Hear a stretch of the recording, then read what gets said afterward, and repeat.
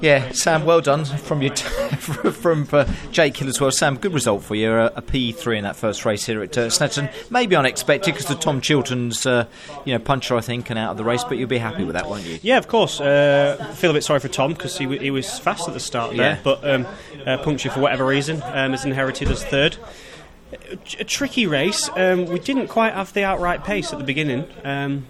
Which we made some adjustments to allow for the soft tyre and make it last. And I think we've taken the pace out of it, but made a very nice race car, too nice a race car, I think. So we just need to reevaluate that a little bit. But nevertheless, having not quite got it right and still finished third is a great result. Yeah, I'd say picking up some silverware. So what you've been talking about to the team, because I think that's what you've been talking to them about at the front of the wagon, is it feeling too nice again with this adjustment to the soft car, wet tyre. When you go on to whatever you go on to next, whether that's the medium or the hard, what will you do again? Because you don't quite know again, surely, how the car's going to perform and be affected by that tyre. No, the soft to the medium is not that big a difference in Delta.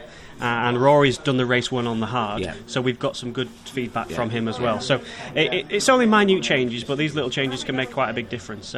So it's helped in some ways, myself and Rory going in different directions, because we've now got some data to work from for races 2 and 3.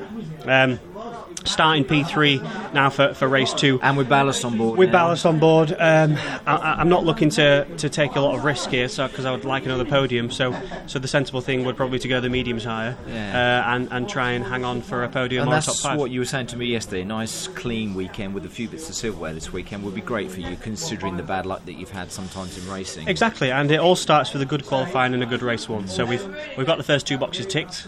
We're just need to wrap it up now with races 2 and 3. Excellent, Sam. Great result. Enjoy lunch. Thank you so much indeed. Thanks, Sam.